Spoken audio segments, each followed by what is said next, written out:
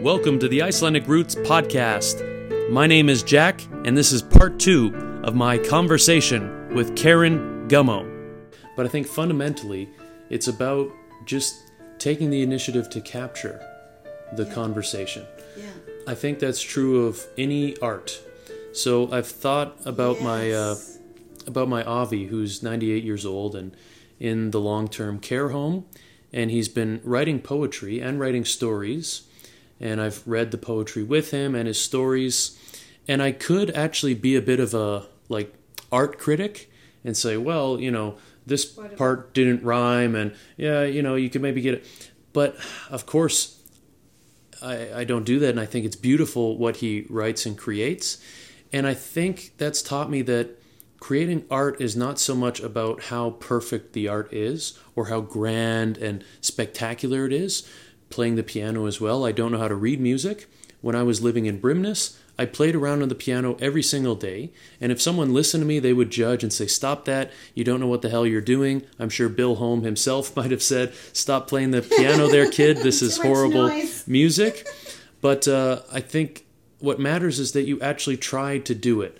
And that's what is important about podcasting, about creating art, is just taking the initiative to do it. And at the end of the day, too many people spend their lives and spend their time not creating art, not capturing their ideas in a podcast or writing things down, that the world needs more people to take initiative to capture these things. So when I think about podcasting, I would, again, love to say it's all about me asking the right questions and, I have a face built for radio, as they say, which is a funny joke for saying that. Right. But, I would love to promote myself and say that I'm so good at all of this. And no, what is good about this action is that I just take the very simple initiative to record something. And that's true of whether you're doing poetry or whether you're painting or telling stories. You just have to take that first step. And that is what, once you do that, you should really pat yourself on the back for. And that's the accomplishment. And I really believe in the value of the oral tradition too. And so in a way, we're carrying that out because you have the generous listening ears, which allows and affirms me to carry out the art of storytelling. Mm-hmm. And my friend Sean Hunter, who wrote this book, Calgary Through the Eyes of Writers, affirmed me in the same way that you affirmed your Afi, that she said, come to my kitchen. You and I have we have researched many parts of this story, and now please come to my kitchen. I'll give you water and you give me stories, and I'll feel like I'm the lucky one. Yeah. And so she opened up time and a loving heart to listen to me and affirmed everything I did, except she's a stickler for dates. And I was thinking, doesn't matter. and so be careful, because I think a lot of genealogists listening to this would also be a stickler for dates and record keeping. But well, as long as you get close to. Yes. But yes, and I understand that kind of accuracy for people feeling like they've been honored or slandered that you don't get the dates right. Sure. I get that. But in that same vein, I'll segue to this story and say that the Leif Erikson cultural club, Calgary Club, has affirmed me, first of all, by, there being an exhibit at Fort Calgary about 15-20 years ago, and they said, and we have a storyteller. You can bring the artifacts, and we'll contribute the intangible cultural heritage, the voice. And it's Karen Gummo. And I said, oh, and will Fort Calgary pay us? I mean, there are more others other than me who could tell these tales. And so they said, well, certainly, that would be our job. And unbelievable head of interpretation there, Ellen Gasser, who went on to foster storytelling at Heritage Park, Fish Creek, Milk River. Unbelievable writer herself and storyteller, invited us in. And so I began to tell these stories. But as I looked through the folklore collections that even were given to me by my cousin Dorothy, who said, "Look, it's so gruesome. I don't think I can identify this. You have this book." It was given to my sons by their great-grandmother, and I don't get it. And I looked at them too, and I went, "Gruesome!" And at first, but learned them, none the same, for they were ghost tales, which I had some attraction to, but some aversion, which is the just best scenario, I think. And so I learned several tales from these collections that have, and then I've told them again over the years, and each year there's another layer of beauty that appears to me. So this year, when I was staying with another of my cousins at near Holar, near Hot Sauce,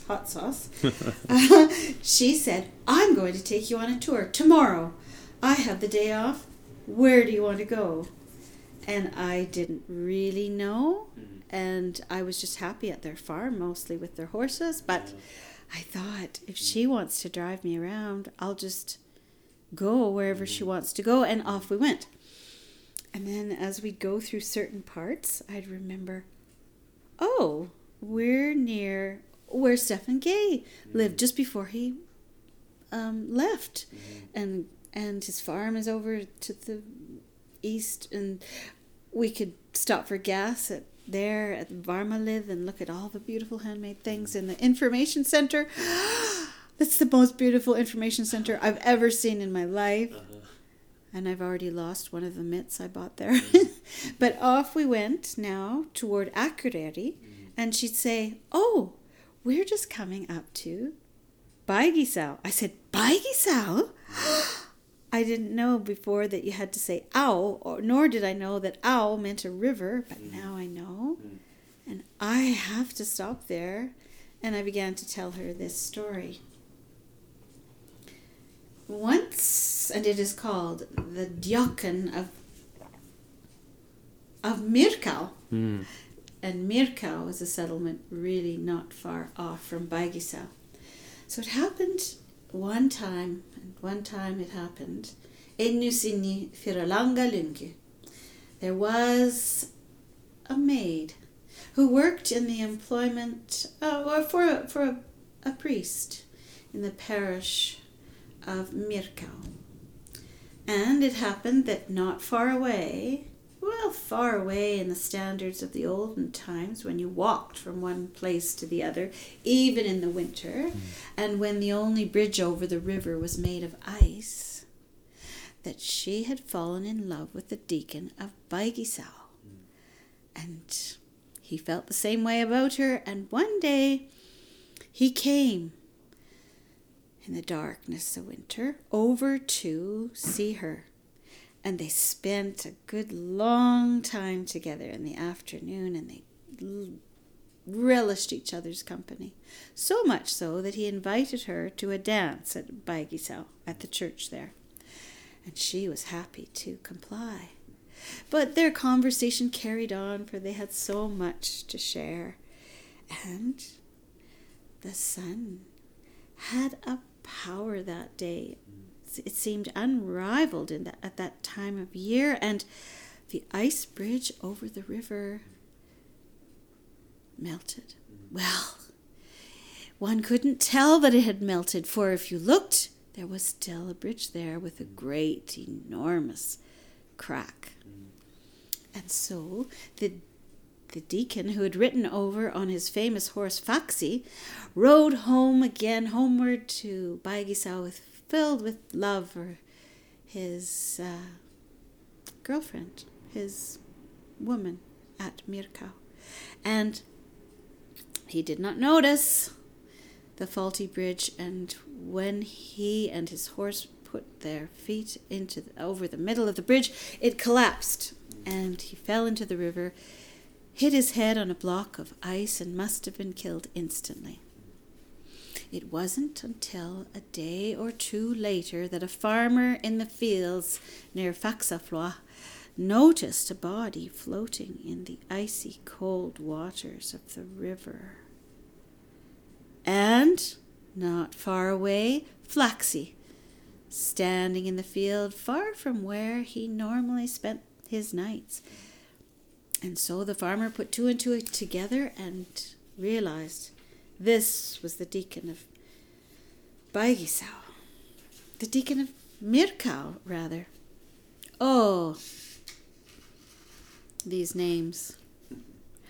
At last, he hurried over to the people at Myrká. That's it. Over to the people at Myrká to report the death of the deacon.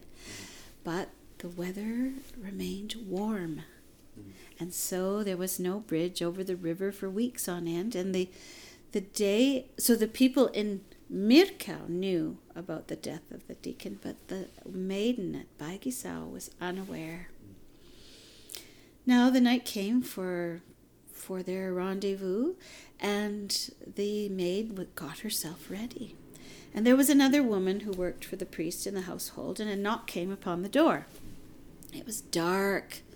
It was near Christmas. It was a Christmas dance or a dance of Yule that they would celebrate.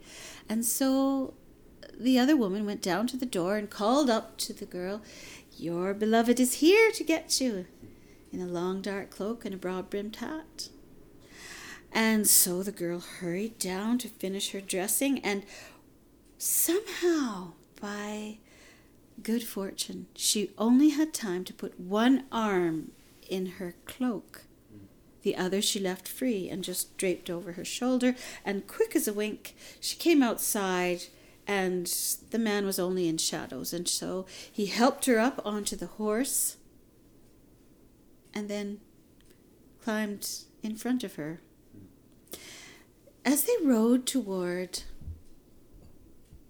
Myrká, they had to descend a steep slope under the glacier, and as they did so, the bright moon was shining, and his hat was tilted up forward on his head, his broad-brimmed hat, and the moon shone down so that she could see.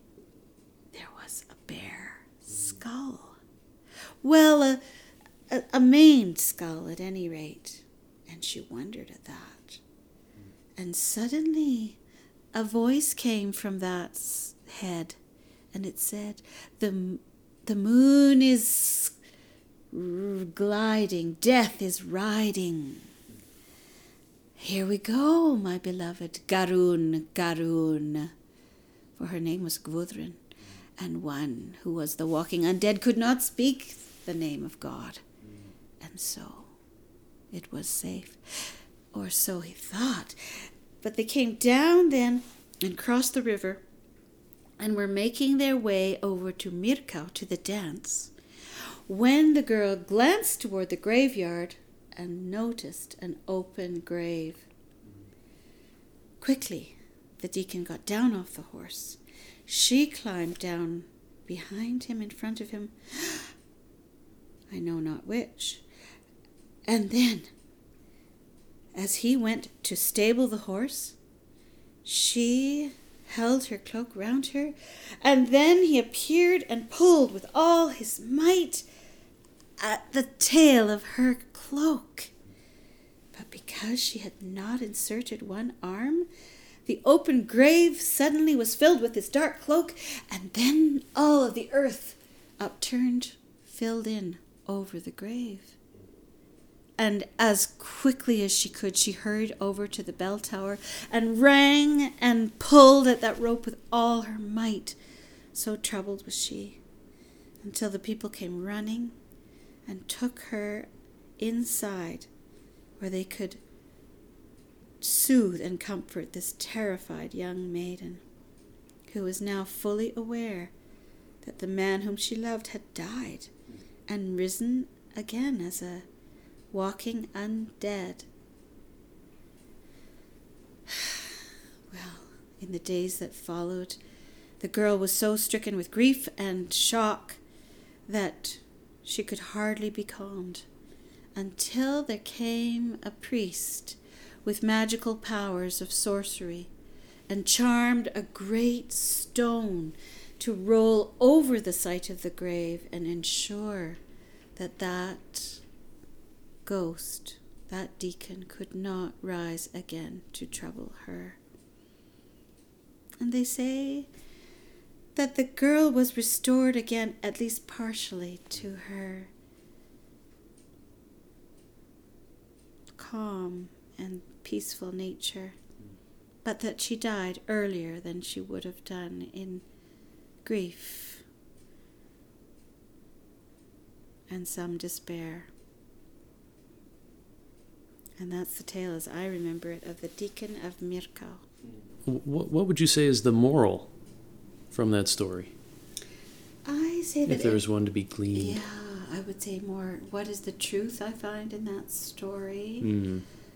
And I would say that knowing, maybe one truth is knowing that we all must surrender to the fates, and that young love torn from a couple is always incredibly tragic, and so that story resonates in the heart of anyone who has lost someone or who has loved and then lost that love.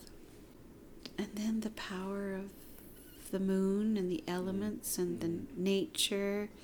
Nature is so dangerous. Right, and the different experiences that can encourage in the human imagination, I guess you could say, right? Yeah.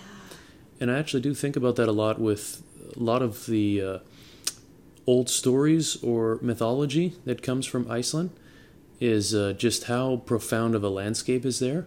And when you spend time there, it's like, yeah, well, no wonder this influenced the stories of elves or different mythologies and that sort of thing, because it is a really fascinating space. But I think that's true of any landscape in any part of the world. Yes. That it encourages different stories and different ideas, gets the imagination going. And helps people accept the changes in the landscape that nature creates through violent, often some kind of tragic event is what do we say? Anthropomorphized. Yes. Yes, and a tale that began with a human event is unexplainable. If someone forgot that the bridges were only made of ice in those days, and then I'm very charmed to know that my cousins who live near Hólar and in Reykjavik both are friends with people in that Myrká River Valley. And there's a priest at Bægisá who is so well loved for his poetic talents that they want to reconnect. And the people in Hólar are looking forward to hiking on foot from Hólar to Bægisá or Hólar to Myrká next summer. And where I'm just sort of looking at the map here. If you look at Hólar, and then you look at the pathway, but that map is quite old. But you look at the road to Akureyri. So it's on that road, past Varmaliv, past other sacred sites, toward Akureyri. So it's toward the east. Then you're going through a mountain range, where the crags of rock look like there's a castle. Yeah. What do you see? Myrká Jökull? Yes. Yeah, okay. Yeah. So you go past Myrká Jökull, and the territory is still so abandoned, right? So the land was settled so long ago, but the landscape is so fraught with volcanic eruptions and maybe flooding of the river. It's just sparsely populated, and so that story, when I was there, it just lives. I told it to Sista Björnsdottir, my third cousin as we were driving, and she loved it. And then my cousin's husband in Reykjavik, Oiður Magnusdóttir and Johannes Dagson, love that priest because Johannes loves poetry and he's a brilliant poet. And I lost my historic Viking pin that my sister Faye, storyteller Faye, gave to me from last summer's visit to Flatey Island and Reykjavik. And they had an incomplete closure on the pin. And when I got out of the car to run into the graveyard to look for the grave, it burst off my I think there's a vest. Story to be made about that, maybe. But you know what they say about the elves and whatnot, right? And having missing things that... Oh. Yeah, so there's maybe more to that than just having lost.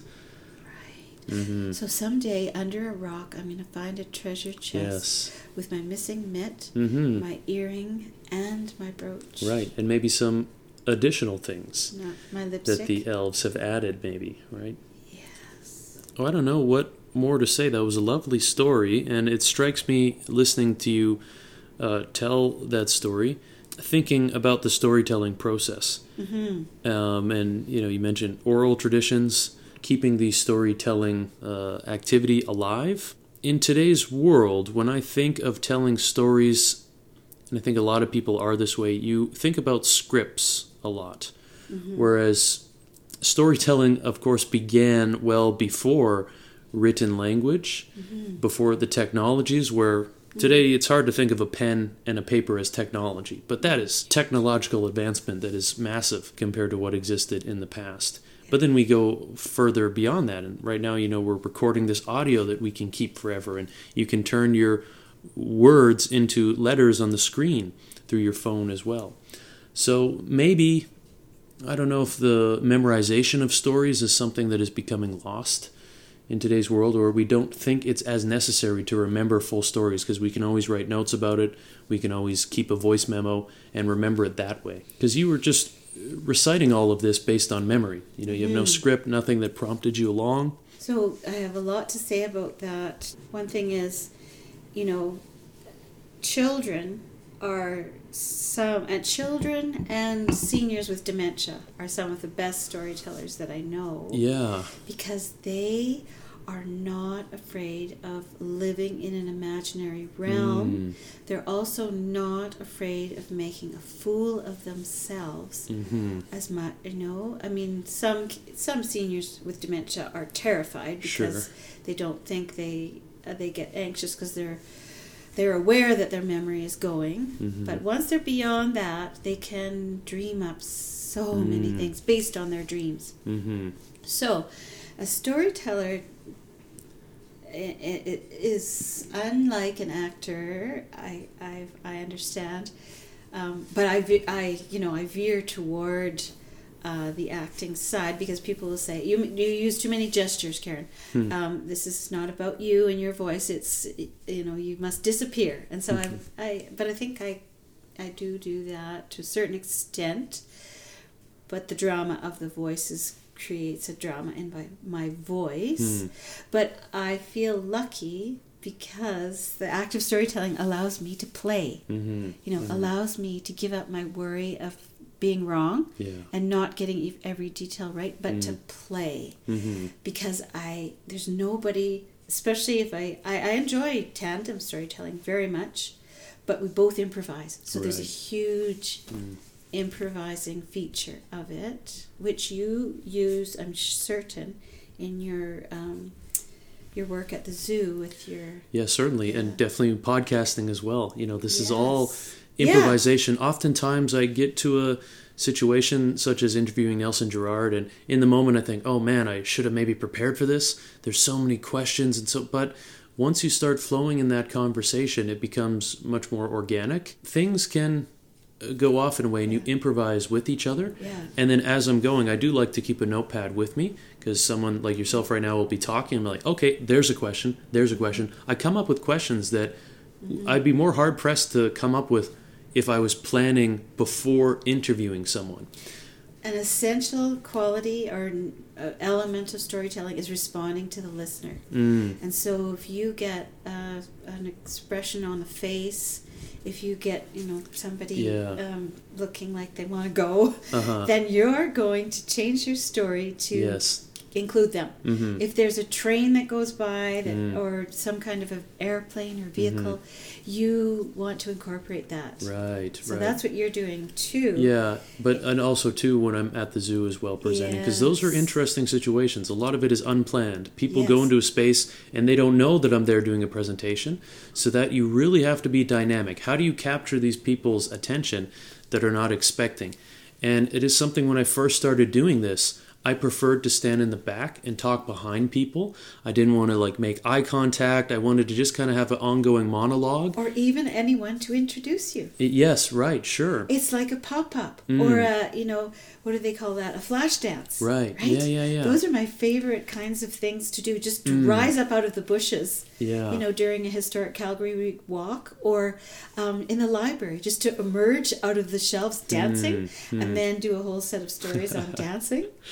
Yeah. It's just it really doesn't matter who you are because they'll find out as you start. And my friend, and the granddaughter of Laura Salverson would say, no narrative, just launch into the story. And then you just invite your listeners right in. Yeah. And it's so, the immediacy of it excites your listeners and includes them. And so when people ask me for a bio, I think, And biographies of yourself can change over time too. You have to write a new one every time. Yeah, really. or throughout the day. You can think of yourself much differently in the morning than in the afternoon, and certain aspects of your life that you want to highlight or other ones that you want to hide, that changes based on your perspective and how you think of yourself day to day. Yeah. Maybe it'd be a bit different if you were just one person, I am CEO of this company and I do X, Y, and Z. But actually they change. No, even that is much more dynamic, I'm sure. Absolutely. And I was going to say Gisli Sigurdsson, who has the very popular, he's a scholar at the Edda, where I did my storytelling, but he has been fascinated all his life because people have said, oh no, they read the sagas. And he said, but what about the time before there was writing? Right. They definitely, Stephan Stephansson was lucky in his household for he showed an aptitude toward that. And so the priest taught him and by reading the Bible and whatever other poetry. And but maybe he was the oldest one, and why did he get chosen? But so even till the group of immigrants who came over in the, I don't know, even the early 1900s maybe, didn't write. Right. And so what about them? Were they always listeners? Yeah. Because I feel like I was telling my husband, this is a great aside, but I don't listen to the news because I believe I know I'm going to get it orally, and I can receive it much better orally and take it in and puzzle about it orally. That's just my tendency. I guess I'm an oral learner.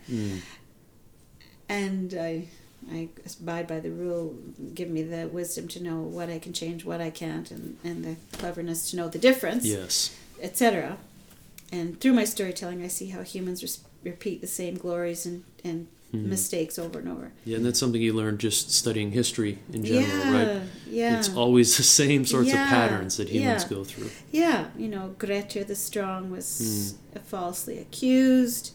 He was loved by the people because he was fully able to show his flaws, and sorrow conquers happiness. His story is pretty tragic, and it shows how much he loved his mother and his mother loved him, and who wouldn't melt their heart at that. No, it's a great one, great saga. But you've mentioned him a couple times in this podcast, and as I was mentioning to you, I would like to get more representation of Stephan G within Icelandic Roots. There's been great articles about him, lots of information out there, some discussions about him, his life and his art, and your experience with his work and him as a person.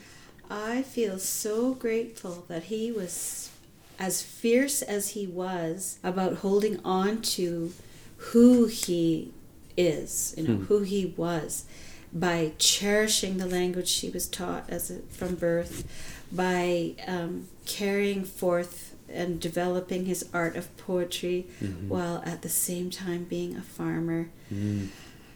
It really is why Markerville stands as an important point on the map, and his ideas were so broad and open and ever evolving. And I know that faith is a journey and life is a journey, and we make mistakes, and these days we're less likely to forgive people their mistakes, it seems. Well, they can become so permanent when they're captured online. But he, and there were people who really felt hurt by him because he wouldn't abide the idea of their sons going off to war, and he wouldn't challenge religious views and challenge them when they started speaking English and telling their descendants to speak English. And really, he held up to these high goals of cherishing his newly adopted homeland, but he recognized that now he didn't belong in either place, which is a feeling that we often feel like as humans. Yeah, I've read some perspectives on him from a Canadian point of view, saying that he was the first poet, or one of the first poets of the first rank, I think is how they worded it. So I think in essence saying one of the best Canadian poets when Canada was just becoming a nation and finding its cultural footing, even though he was writing in Icelandic. And so that's why he's maybe left out of the historic view of Canadian poets, because he was writing in Icelandic. But I think that also is what makes him such a Canadian poet, because Canada is a nation with so much emigration history and such a multinational country that poets from this nation would be writing in different languages if what we are is a nation of multinationalism. And at the time that he wrote in Alberta, Irene Parlby, one of the famous five, proudly said that the West was such a beautiful place because of its multicultural nature, unlike those upper crust Easterners who were so snobbish and interesting. And now that's changed so much. But also, what did that make me think of? He railed against people who started to write in English, and Laura did that, and that was a vote against her. But yet she was the first, probably, Icelander to write and have her story heard in all the way to Paris in the UK in 1923. And so she was telling the story, honoring the story of the first Icelandic settlers. So there, if he'd had time to get to know her better, they would have been fast friends. Right, I'm sure. And I'm, of course, grateful that his works have been translated into English now today, because I haven't learned Icelandic in order to learn his poetry. And it's always amazed me how poetry can be translated. Because you would think that if these sentences rhyme in English, that wouldn't be true translating it into Icelandic. So there's so much creativity on the translator's part to get the same rhythm of the poetry. But of course I do recognize there must be something missing that I cannot understand reading his poems in English versus in the original language. So I have a little teeny bit memorized in Icelandic of utlegin, the outsider, or the exile, it's sometimes called. It goes, Ég á orðið einhverfi en ekkert fóðurland, þó að fastra hafjam hjartað, nistað ræktur band. And that's just the first verse of an amazing piece that's saying, I somehow have given up the bonds of my motherland and not quite been embraced by, I've given up the bonds of the place where I'm from, but still not feeling like I belong in the new place that I am. And so I am in exile, and I don't know where I belong. Yeah, those words spoke to me so much. I read that again in English in Iceland. And for me, I thought it was so cool because I grew up in Red Deer, which is where your family is from, and maybe lives still today too, and that's of course close to Markerville. Normally, if you would travel the world to other countries, people ask me where I'm from, I wouldn't say Red Deer, Alberta, Canada. People might know Canada, well, they know Canada, they might know Alberta, but definitely not Red Deer. So I usually say where I live now, which is Calgary, which is, top 5 Canadian cities, so maybe some people in the world will know where that is. Maybe. But even still, Calgary is relatively unknown, especially once you reach people more distant from Canada. But I discovered when I was in Iceland, I can introduce myself as someone who's from Red Deer, Alberta, Canada. This didn't so much work with the younger generations, but people of older generations than myself, familiar with Stephan G., they knew about Red Deer. They knew about the landscape between the Rocky Mountains and the prairies, poetry about the Red Deer River, which Stephan had wrote about. So I discovered that I can just introduce myself being where I'm actually from, because they actually knew of that place thanks to Stephan. Exactly. Really, really cool connection. And you know what I learned from my friend, no, not from her, but from Vidar's book, Wakeful Nights, is he composed one of his earliest poems right on the top of Tom Campbell Hill, overlooking the zoo, and he could see the mountains from there. And so he became known as the Rocky Mountain Poet in Iceland. But when we go to his farm, we look, and the bushes have grown up too much, and you can't see the mountains from there. So it was actually in Calgary that he... Well, which makes more sense. Yeah, people who aren't familiar, Calgary, you definitely get the views of the Rockies here. But in Red Deer, the Rockies are even more west. But growing up around there were some areas where you're high enough up on a hill, you can just see the Rockies in the distance. Barely, yeah. Yes, barely. But it was a very, very fascinating connection. But I thought it was so cool to be in Iceland, and Hofsós is not too far away. In Skagafjörður, the region is where Stephan was born. Yes. And so it was kind of neat to have spent my life living in the place where he emigrated to, and then to go to Iceland near the area where he grew up in, and then that's where I really got introduced to reading his poetry, was there. Yes. So kind of these, and then that made me reflect on those words from the exile, or the because it is kind of true, like, where do you belong in this world? It is an open question. And where do you feel more at home at? That's all I can really say about that. Anything else is a bit more just emotions. I can't even put that into words. And there's a poem he wrote that's now translated into English by Bernard Scudder, who had translated so much of the sagas and so much poetry. And I am just grasping at it, but it's when he was a young man and the ship didn't show up at Sauðárkrókur, where he left from and my great-grandmother left from, and so you just think, okay, my family, we're committed, we're going to leave, I'm heartbroken, and I can't stand the idea, but I guess we have no options. And he says my ship's strand, and sometimes the ship got stranded offshore in some kind of low water, high banks of some kind of mound of underground formation, and he says, yet out there lies my youthful will between the waves that rove there still. So he is grieving his leaving of the homeland, and then looking at the adventure with some kind of great awe. But, he just about didn't leave, and he probably always battled with that, like so many of the immigrants did. Why certainly. Did I leave? Yeah, throughout the world as well. Absolutely. Different people in different countries. It's a tough decision to make. Yes. Even today, you struggle with that. But at the end of the day, you do know that we live in a world that's so connected. You're always just a short plane ride away from wherever home is to you.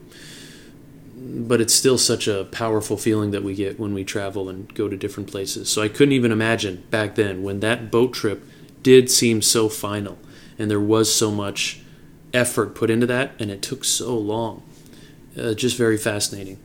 So thank you for sharing all of that, and I'm glad to get some stories about Stephan G within this podcast. And again, someone who I hope to cover more of, have more discussions about his life and his work into the future.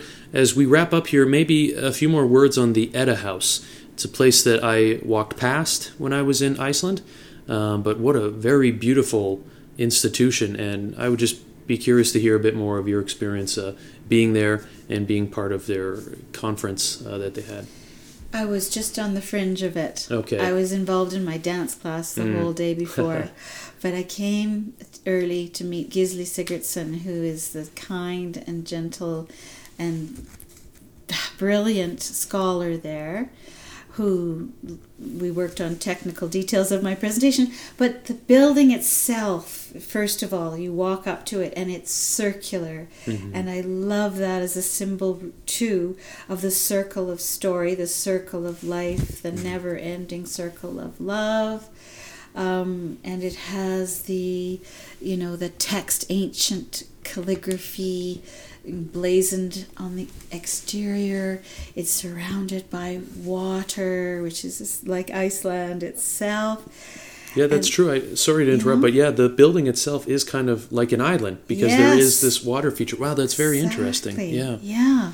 And it's sometimes confusing which is the place to enter. And the day I performed, the front door was locked. And so people would come around and then you'd see this face like, what? And then you'd see them see this little sign that led them to the other door. But the circle of storytellers, the listening ear, and through all the ages, the celebration of the power bestowed upon us by the Odin's magic mead, the gift of poetry, so that we might have a command of words, that wisdom would be loved and remembered. Yeah.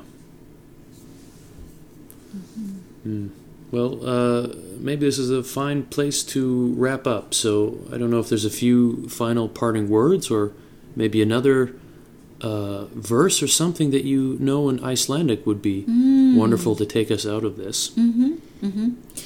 Well, that has been the way that I've learned some Icelandic, is through these verses, partly collected by scholars at the University of Manitoba, and some people maybe like Gisli Sigurdsson helping with the process, and going out to listen to elders who still remembered the rhymes from when they were small. Yeah.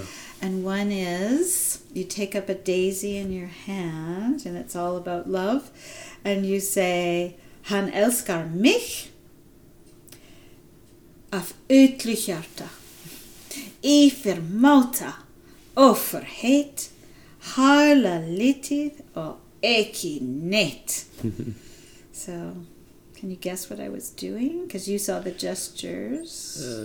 I might not have given you enough. Ate the daisy? Well, kind of like he loves me. Oh, he loves I see. Me not. Okay. Only it's he loves me, han älskar mig, av ytlig hjärta, with all his heart. Okay.